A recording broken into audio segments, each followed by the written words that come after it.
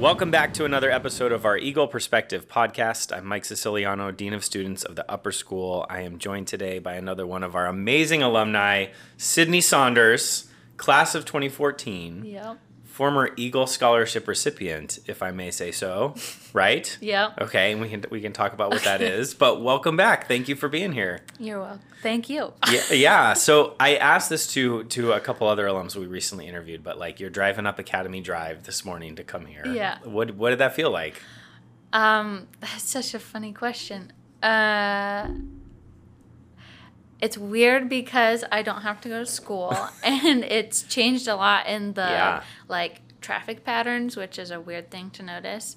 And I think they may have thought I was a senior pulling in the senior lot this morning because they told me to go to the back gate, and I think I need to get my ID checked. But yeah, okay. Hey, listen, if you can still pull off being a senior, like own that, like they would. For me, they'd be like, "What are you doing here? Get out of here." So I think I was a senior in high school this morning. Okay. Awesome. I've never so left, you got AP Gov up there? Yeah, I do. I'm actually late. Yeah, okay. Well, it's all right. I'll write you a slip. Okay. So update us a little bit on, you graduated in 2014. Yeah. What has your life been like since? Yeah, so graduated in 2014. I took a gap year and then went to the University of Virginia and graduated there in 2019. Okay, go Cavs. Wahoo wah. Yep. I got my bachelor's in nursing and a minor in Spanish. I met my husband while I was there, and then we were living in Charlottesville, Virginia the past 2 years. I was working at the hospital there, and he was in grad school. And then we got pregnant with our daughter and said, well, San Diego's just fabulous. We have to move back. We all come obviously. back, don't we? We all come back. Yes. Well, I spent our entire dating relationship telling him why we should move here, and he visited often enough where he thought, well, duh, why would you ever leave? Right. So we moved back May 2021. My daughter was born in September, and so I'm learning how to be a mom. Still working at a clinic in Oceanside just once a week right now, and figuring out the mom life. Yeah. How are you enjoying that so far? It has been a wild ride. Okay. I've always wanted to be a mom, and I have worked with a lot of babies with babysitting, and then I was a mother baby nurse as well, but she has thrown in a lot of curveballs from the beginning, so trying to keep up with her has been interesting. Yeah. Yeah, so I have 2 little girls as well, as you know, 7 and 4, so we're on that journey too. Now, I got to meet your daughter this morning. Yeah. So, like, full of personality already, right? Yep, she's full personality. She came out screaming at the top of her lungs, which, if you know anything about how they score babies when they're born, they get an APGAR score out of 10. Most babies, if they're healthy, get an 8 out of 9. And it's based on, like, their color, their lungs, a whole number of things. And Cameron got a 10. Okay. So I knew from the beginning she was overachiever from the an start. Overachiever. Yeah. She had a lot to tell you. She's got a lot of personality. She loves people. She is so aware, and I think we're going to have a hard time telling her to slow down. I think that's probably true. Yeah. So let's talk a little bit about your Santa Fe journey. Yeah. So you came here as a 9th grader, right? How did you hear about Santa Fe? Did you have any previous affiliation?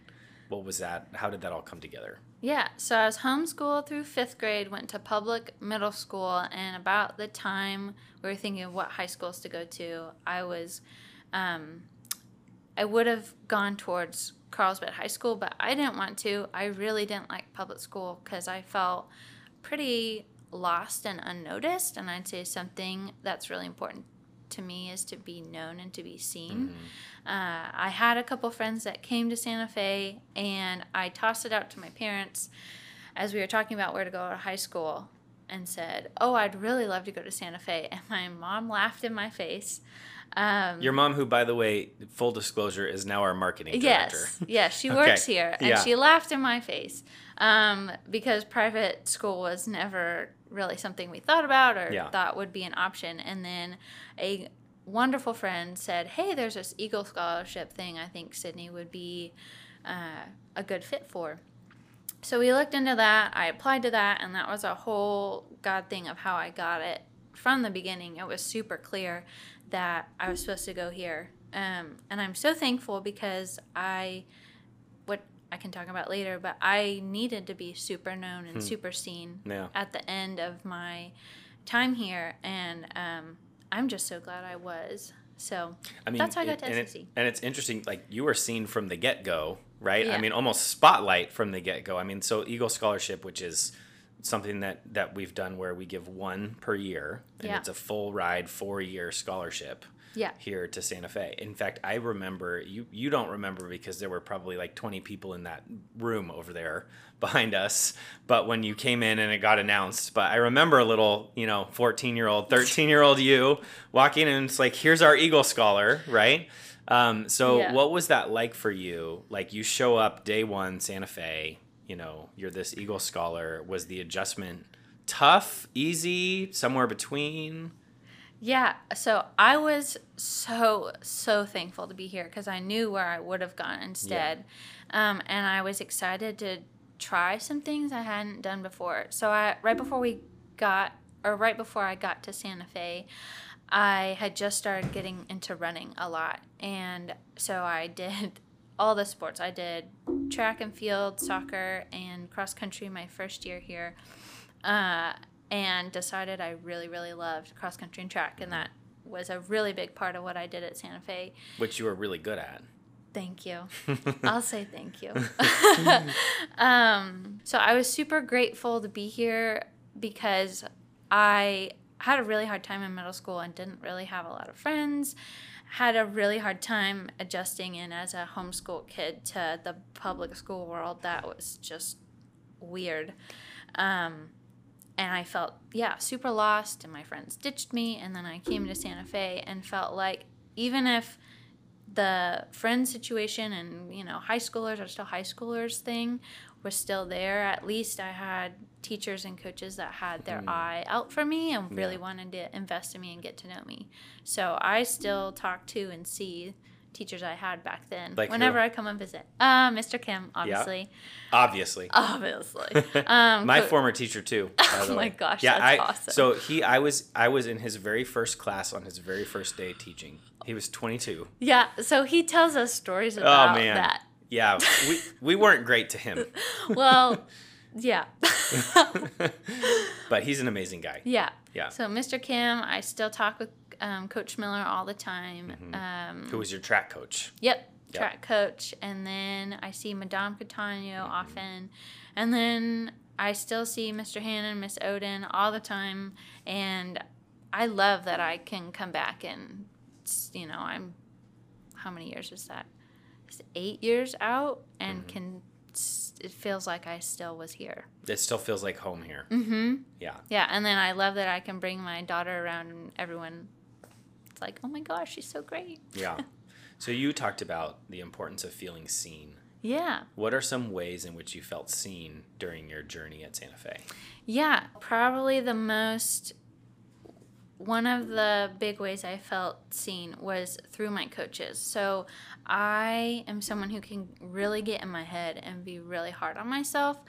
So I came into cross country and track kind of with no expectations, not knowing what I could accomplish. And then I started winning races, and it totally fed my competitive drive to do really, really well.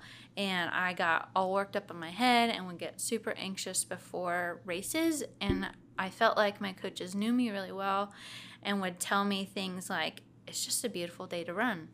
And don't get inside your head. Just go out and have fun, which is super opposite of what I would expect a coach to tell me, which would be like, yeah, go out there and, you know. Right. Yeah. Win or else you're cut. Yeah, exactly. Yeah. Win or you lose. And I think that really helped me as I went into college and ran on the club team. And then even now as I run, I literally say in my head, it's just a beautiful day to run. That's awesome. So I love that they knew me that well to speak into what I needed to hear. And then probably the biggest way I felt known and seen was my senior year of high school. I had an eating disorder. I had it since middle school, but it really became apparent my senior year of high school. And sweet Crystal, who was our athletic director, noticed something was wrong and gathered an accountability team of Coach Miller, who is my track coach, my parents, and her, and basically said they were really concerned about me, and they had a care team that noticed something was wrong and got things in motion to get me the help I needed. So without them knowing and seeing what was going on, I wouldn't have gotten the help I needed, and then therefore that led me going into treatment and taking a gap year, and honestly led me into a very different life than I had before. So for that reason, I'm so thankful that I was known and seen, because that would have fallen through if I were at a public school. Not that I didn't have great friends or anything elsewhere, but you're just so easily lost. Yeah. And especially the cross-country track world, it's so prevalent that it's really not seen or caught. So I'm just so thankful that they knew me well enough to know when something was up. Yeah. And it sounds like as well, and first of all, like, thank you for sharing that. Yeah. And I know that, there are young people and our students who listen, and it's a challenge in the world right now that a lot of young people have. So it's always good for them to see someone who's kind of been through it and talking about it. But it sounds like they also knew you well enough, not just to see it, but like how to sort of coach you and help you in a way that didn't feel like ultra judgmental, or because you obviously weren't like raising your hand publicly saying, help me. No. Right? Like, how did you feel at first about them coming around side of you? That's a great question. I was really angry because my whole identity was wrapped up in what I did. Yeah. Especially with running. I was doing really well as well. I was crushing it with the times, and they basically said, you need to stay above this weight. We're really concerned about you, and if you can't, we're going to cut you because it's not healthy. And I was super angry about it, but it was really wise on their part, because I loved running so much that if I got to a place where I couldn't control my eating disorder and yet still fell below that, then I knew that was kind of my trigger to know something was really, really wrong. Yeah. Because within a week, I think I fell off of below the number they had said I needed to stay above, and that triggered in me the realization that, whoa, something was really wrong, because I kept telling myself it wasn't fine, and making excuses that I'm just training really hard. Oh, I'm just stressed out because I have to make these times to get into a track team in college, because that's the only way I'm going to pay for it. I had this whole structure of how things were going to happen, so that I let running fall aside was a big wake-up call to me that something was wrong, and then that led into going to get help and learning a whole new way of life. And really, for the track coach to say, you're my best runner, but I'm going to remove you from the team because I care about you, right? Long-term more was obviously in the long run important, but to you at the time was like, what do you mean you're going to not let me run, right? Yeah. I was really mad, but that's totally part of it too. Yeah. But now I can think like, oh my gosh, I'm so thankful people saw what was wrong, and I can't imagine my life before. Like, I would say that's the closest example I have to like living out the verse of like, your old self has died, your new self is raised in Christ. That is my personal experience within that verse of, I can't even remember that old Sydney who had an eating disorder and all these like so rigid ways of living. And then, I went through treatment. God really grew and shaped my faith, and I learned a whole lot about who I am in Christ, and it's not attached to what I do, running faith-wise, whatever I said, Sydney Saunders is this. If because I do, I learned Sydney Saunders is this because of Christ. So that them knowing who I was and what I needed and seeing something was wrong then led into me learning how to live in freedom in Christ. Yeah, that is amazing. Like, thank you for sharing that. Yeah, I'm inspired. I'm really passionate about it. I'm sitting here like, how do I put my old self aside? So it's a good transition into maybe some more directed faith area of focus. So you had been homeschooled, right? You had gone to public school. You came to Santa Fe, right? And there's chapel and praying before class. And how did all of that impact your faith journey through high school? And then what are the pieces of that maybe you've held on to moving forward? Yeah. So I'd say I knew a lot in my head as I grew up, because I am so thankful I grew up in a family where they loved the Lord, they loved us, and they wanted us to know Him. And in middle school, felt some tension with that as I interacted with people who did not know the Lord and kind of had some really different backgrounds. And I got to learn how to not be judgmental. My parents would say they kicked me into public middle school so that I could learn compassion, because I had a way things should be. So yes, I learned compassion in middle school. And then I came into high school and I felt like I was so grateful to see how, God can be brought into everyday moments. And I think that's something I'm really learning now as a mom is how to bring in the gospel into everyday moments. And I love that. That was just such a practice to pray before class, to have chapel, just to have certain points throughout the day to be reminded, like, God is with us in that. There's no, like, this is my Jesus time, this is my school time, this is my bedtime, whatever. It's God is with us in all of that. Yeah. So I love that that's just ingrained at SFC. Yeah. Do you have any particular mentors that were here that you stayed connected with or that helped you in that journey? Most every teacher I had, I could talk to at some point about anything. I most naturally talked with Mr. Kim a lot. I took philosophy from Madame Catania my senior year, and I really, really loved that. I think that helped me put words to what I believed and why. And then definitely my coaches, because that was all about, glorifying the Lord, and whatever you do, regardless of your outcome, how you do what you do is what matters. So that, I think, really, really stuck with me and still does.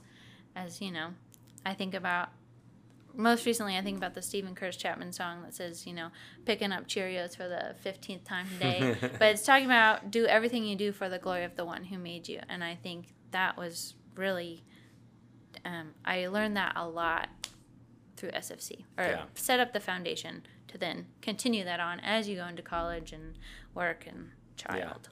We mix in a Lucky Charms or a Fruit Loops in there in our house. I don't know if that's frowned upon, but I can't do Cheerios 15 times. I got to have a little variety. Technically right now it's more sweet potato, but... Oh, hey, that's great. Enjoy that phase, because that went quick for us. So, so speaking of kids, you now have a 7-month-old. I do. Right? So...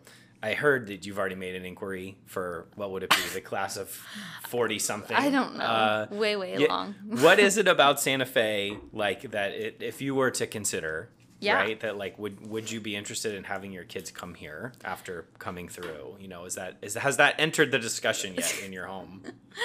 Oh, yes. I would love it if our kids came here. And part of the reason we moved back here was because we both love and desire a community where we feel really known, and that just wasn't happening in our small town of Charlottesville. That it's a university town, so people come and go all the time.